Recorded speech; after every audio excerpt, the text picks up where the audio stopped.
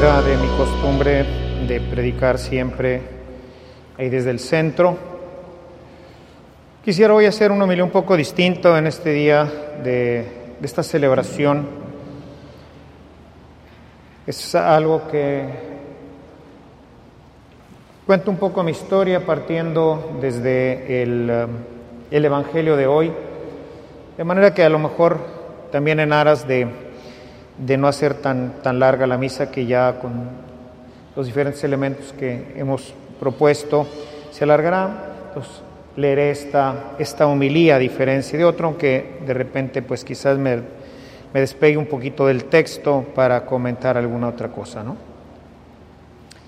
El Evangelio de hoy nos habla de un camino que se inicia con presteza después de un fabuloso anuncio: Jesús está entre nosotros. Hoy no leímos la parte anterior del Evangelio, los primeros versículos de este relato, a partir del 26, donde está el tema de la Anunciación. La fiesta propone en este día el pasaje de la visita de María a su prima Isabel. Pero nos dice con claridad que se paró inmediatamente, ¿no? O sea, inicia el camino sin dilación. Este anuncio no puede esperar. Y es así como se inicia el camino definitivo hacia la patria celestial. Por eso una parte de la homilía la ha llamado el camino. Originalmente al cristianismo se le llamó así, el camino. Es el camino que Jesús vino a proponernos para poder llegar finalmente hacia el cielo. Este camino hacia la patria celestial pasa por muchas etapas y por muchas dificultades, y dice Jesús que los aguerridos son los que lo consiguen. Es un camino que, como lo dice San Juan de la Cruz, ¿verdad? Es un ascenso, es un camino. Es el camino de las nadas, es el camino de despojarse de todo para poder poseer, como dice él, el todo. Pero en esta fiesta que celebramos el día de hoy, nos muestra que aquello que empezó en Nazaret, este camino lleno de dificultades, de problemas y de demás elementos que podríamos encontrar en la vida de nuestra Madre Santísima, nos muestra que aquello que empezó en Nazaret, con el anuncio del ángel y su sí amoroso, culmina en el cielo. Este camino es el que todos tenemos que hacer y que parte del anuncio de Jesús como Mesías, pero también, como nuestra Madre Santísima, de la aceptación de esta verdad, de la aceptación de este mensaje, de este Jesús como Señor de nuestra vida. Ahí inicia la vida cristiana, no solamente nuestro bautismo, que muchas veces queda solamente en una celebración litúrgica, sino en esta verdadera aceptación de Jesús como Señor, para que Él rija, para que Él gobierne, para que Él controle toda nuestra vida. Ahí se inicia el camino definitivo hacia el tránsito, que cuando pues llegue el momento, nos llevará también, como a nuestra Madre Santísima, a gozar del cielo prometido. Es por ello que la Iglesia hoy nos propone como primera lectura el capítulo 12 del Apocalipsis, donde leemos en los primeros versículos que María aparece como la gran señal. Sabemos bien que un camino que no tiene señalamientos resultará siempre peligroso, sobre todo hoy en día, pero aún en otros tiempos. Los señalamientos en otros tiempos nos indicaban los caminos que nos dirigían a las diferentes ciudades, a los diferentes destinos. Hoy nos avisan también de peligros, zonas de derrumbe, curvas peligrosas, lugares sinuosos en donde no podemos, cuando vamos en el automóvil, rebasar. En fin, los signos en un camino son sumamente importantes, mucho más en el tiempo en que se escribe este libro, en donde los signos, especialmente en el mar, serían fundamentales. Los marinos se dirigían por las estrellas, por lo que se le ha llamado también a María la Stella Maris, es decir, la estrella del mar. Ella se presenta aquí como esa gran señal, como el gran signo nos dice, y es, como lo propondría en un principio la Iglesia, será un faro que ilumina el camino, faro que en un principio tuvo la valencia de la Iglesia. La Iglesia es el faro, ahí está la verdad, ahí es en donde podemos encontrar, en medio de todas estas dificultades y de todos estos caminos que hoy nos propone el mundo como caminos de felicidad, la Iglesia nos propone a Jesucristo, luz del mundo, como camino de felicidad, como el único camino que nos lleva a la felicidad. Por eso caminar alejados de la Iglesia siempre será un gran peligro y podremos acabar en un camino que termina en el vertedero. Ciertamente María no es el camino, puesto que Jesús es el camino, la verdad y la vida, como lo dice San Juan en su capítulo 14. Pero ella es el signo, ella es el modelo para asumir nuestra pertenencia al reino y cumplir con nuestra misión, como ella, de llevar las buenas noticias a los demás. Así, de esta manera, hermanos, la cadena se continúa. Recibir el anuncio y comunicar el anuncio. Una cadena que desafortunadamente a lo largo de los siglos se ha ido perdiendo, de tal suerte que nos hemos quedado básicamente con el catecismo, con aquellos principios fundamentales de la fe, pero que no implican una vida propiamente con Cristo. Estas buenas noticias implican una aceptación de Jesús, como decíamos, como Señor, y aceptar el ministerio de comunicarlo a los demás. Solamente en la continuidad de esta cadena se puede cumplir el deseo de Dios de que todos los hombres se salven, como escribe Pablo a Timoteo en su primera carta. Cosa que será cada vez más complicado si no hay quien como María Santísima lleve el mensaje. San Pablo lo he predicado miles de veces a lo largo de mi camino sacerdotal. San Pablo dice en su carta a los Romanos, en el capítulo 10, a partir del verso 9, ¿cómo creerán si nadie les predica? Y esta ausencia de predicación va rompiendo la cadena que inició el ángel, que le anuncia a la Virgen María la presencia de Jesús. Pero no solamente eso, sino que la invita a que se encarne en ella, la invita a ser parte del misterio, parte de este anuncio, y ella se convierte ahora en sí misma en anuncio, como debemos de ser todos y cada uno de nosotros. La gente, al vernos, debe de reconocer el anuncio de salvación que ha traído Jesús para nosotros. Pero, ¿cómo creerán si se rompe esa cadena?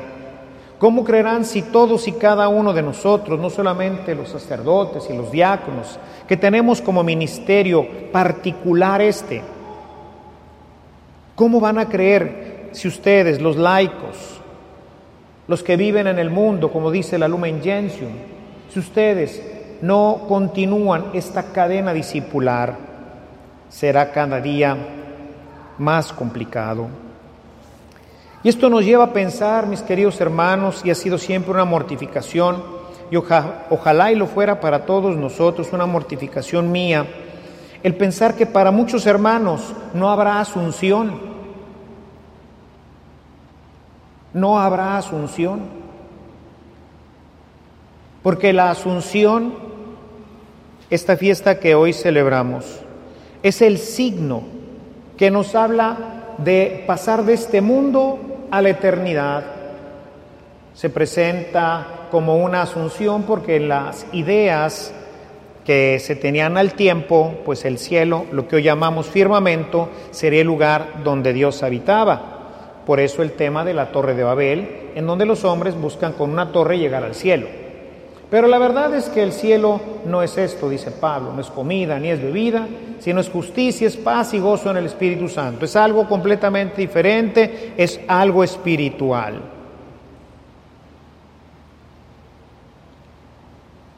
La Asunción es el tránsito, por eso también se conoce esta fiesta, sobre todo pues las primeras fiestas. Esta fiesta pues se inicia probablemente alrededor del siglo VI, se llamaba el tránsito de María, el tránsito, ¿sí? Hay algunas representaciones iconográficas en donde están se llama la tradición de Éfeso, en donde la Virgen María la están velando según ambas tradiciones, tanto la de Jerusalén como la de Éfeso. Pues María muere y por una gracia de Dios todos los apóstoles están para acompañarla en su tránsito. En la tradición de Éfeso se ve en la representación iconográfica, se ve a todos los apóstoles rodeando el cuerpo de la Virgen María, y la tradición nos presenta a ella flotando, aunque en algunas tradiciones escritas ella simplemente desaparece, ¿sí? Pasa de este mundo al mundo eterno, ¿verdad? En la tradición de Jerusalén, ahí se supone que la entierran y uno de los apóstoles llega tarde, pide que se abra su tumba para despedirse de ella, que nunca perdió su lozanía, nunca perdió su belleza y que pues la esperarían incorrupta, y cuando abren el sepulcro ya no está. Tradición que va más en la línea de pues la tradición cristiana en la resurrección de Jesucristo. Pero para muchos hermanos esto no existirá, hermanos. No irán al cielo. No irán al cielo porque no vivieron conforme al Evangelio. Hoy somos testigos de un mundo que se ha apartado de Dios, de un mundo que no cree, de un mundo que vive contrariamente al Evangelio. No solamente que no sigue el Evangelio, sino que vive contrariamente al Evangelio. Se niega, se resiste a creer. Y recordemos lo que nos dice el evangelista San Marcos. Jesús termina con estas palabras el Evangelio de Marcos: el que se resista a creer se condenará. Y esta es la realidad de muchos hermanos. Quien no tiene asunción tiene condenación. Y esto depende en gran medida de la predicación, pero una predicación que ha asumido a Cristo en su vida, que lo vive, que lo presenta, que se convierte como María en camino también, en signo, en modelo. San Pablo, escribiendo a los Corintios en el capítulo 11, dice: sean imitadores míos. ¿Cuántos de nosotros, hermanos, pudiéramos decirlo? ¿Cuántos de nosotros podremos decir: soy camino también, soy luz para los demás? Esta fiesta pues nos invita a tomar como modelo, como ejemplo a María Santísima, quien siendo apenas una adolescente de menos de 16 años, tomó con seriedad, escuchen, tomó con seriedad lo que se le había anunciado. Inmediatamente asumió el mensaje, encarnó el mensaje, encarnó la palabra, la hizo suya, la encarnó y se sintió inmediatamente enviada. Nadie la envió, se sintió inmediatamente enviada. Y por eso, con esta asunción del misterio, ella asume que tiene que ir inmediatamente y con presteza.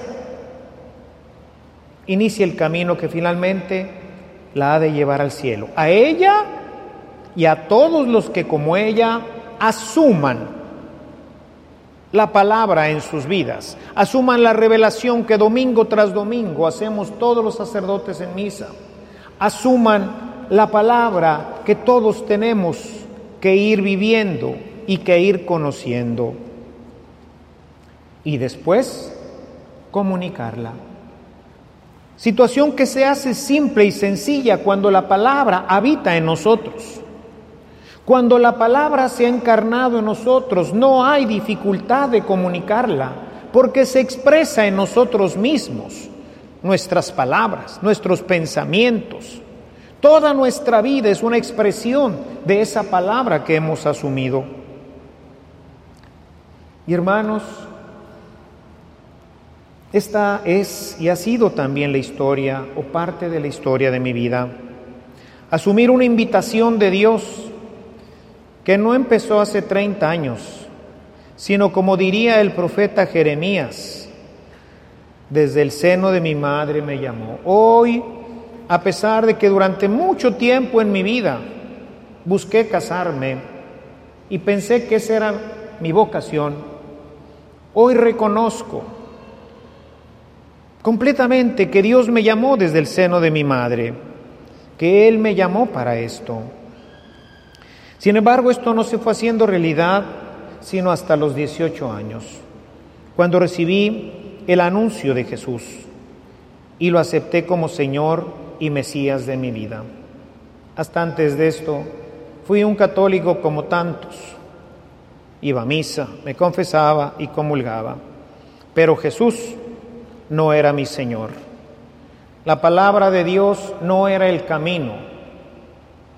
Y probablemente mi vida, de no haber conocido a Jesús, tampoco tendría la vida. Pero por su infinito amor y misericordia, y porque me llamó desde siempre para ser un instrumento de su gracia, a esa edad de 18 años lo acepté como Mesías al Hijo de Dios. Y desde ese momento, igual que en María, nació en mí el deseo de comunicarlo.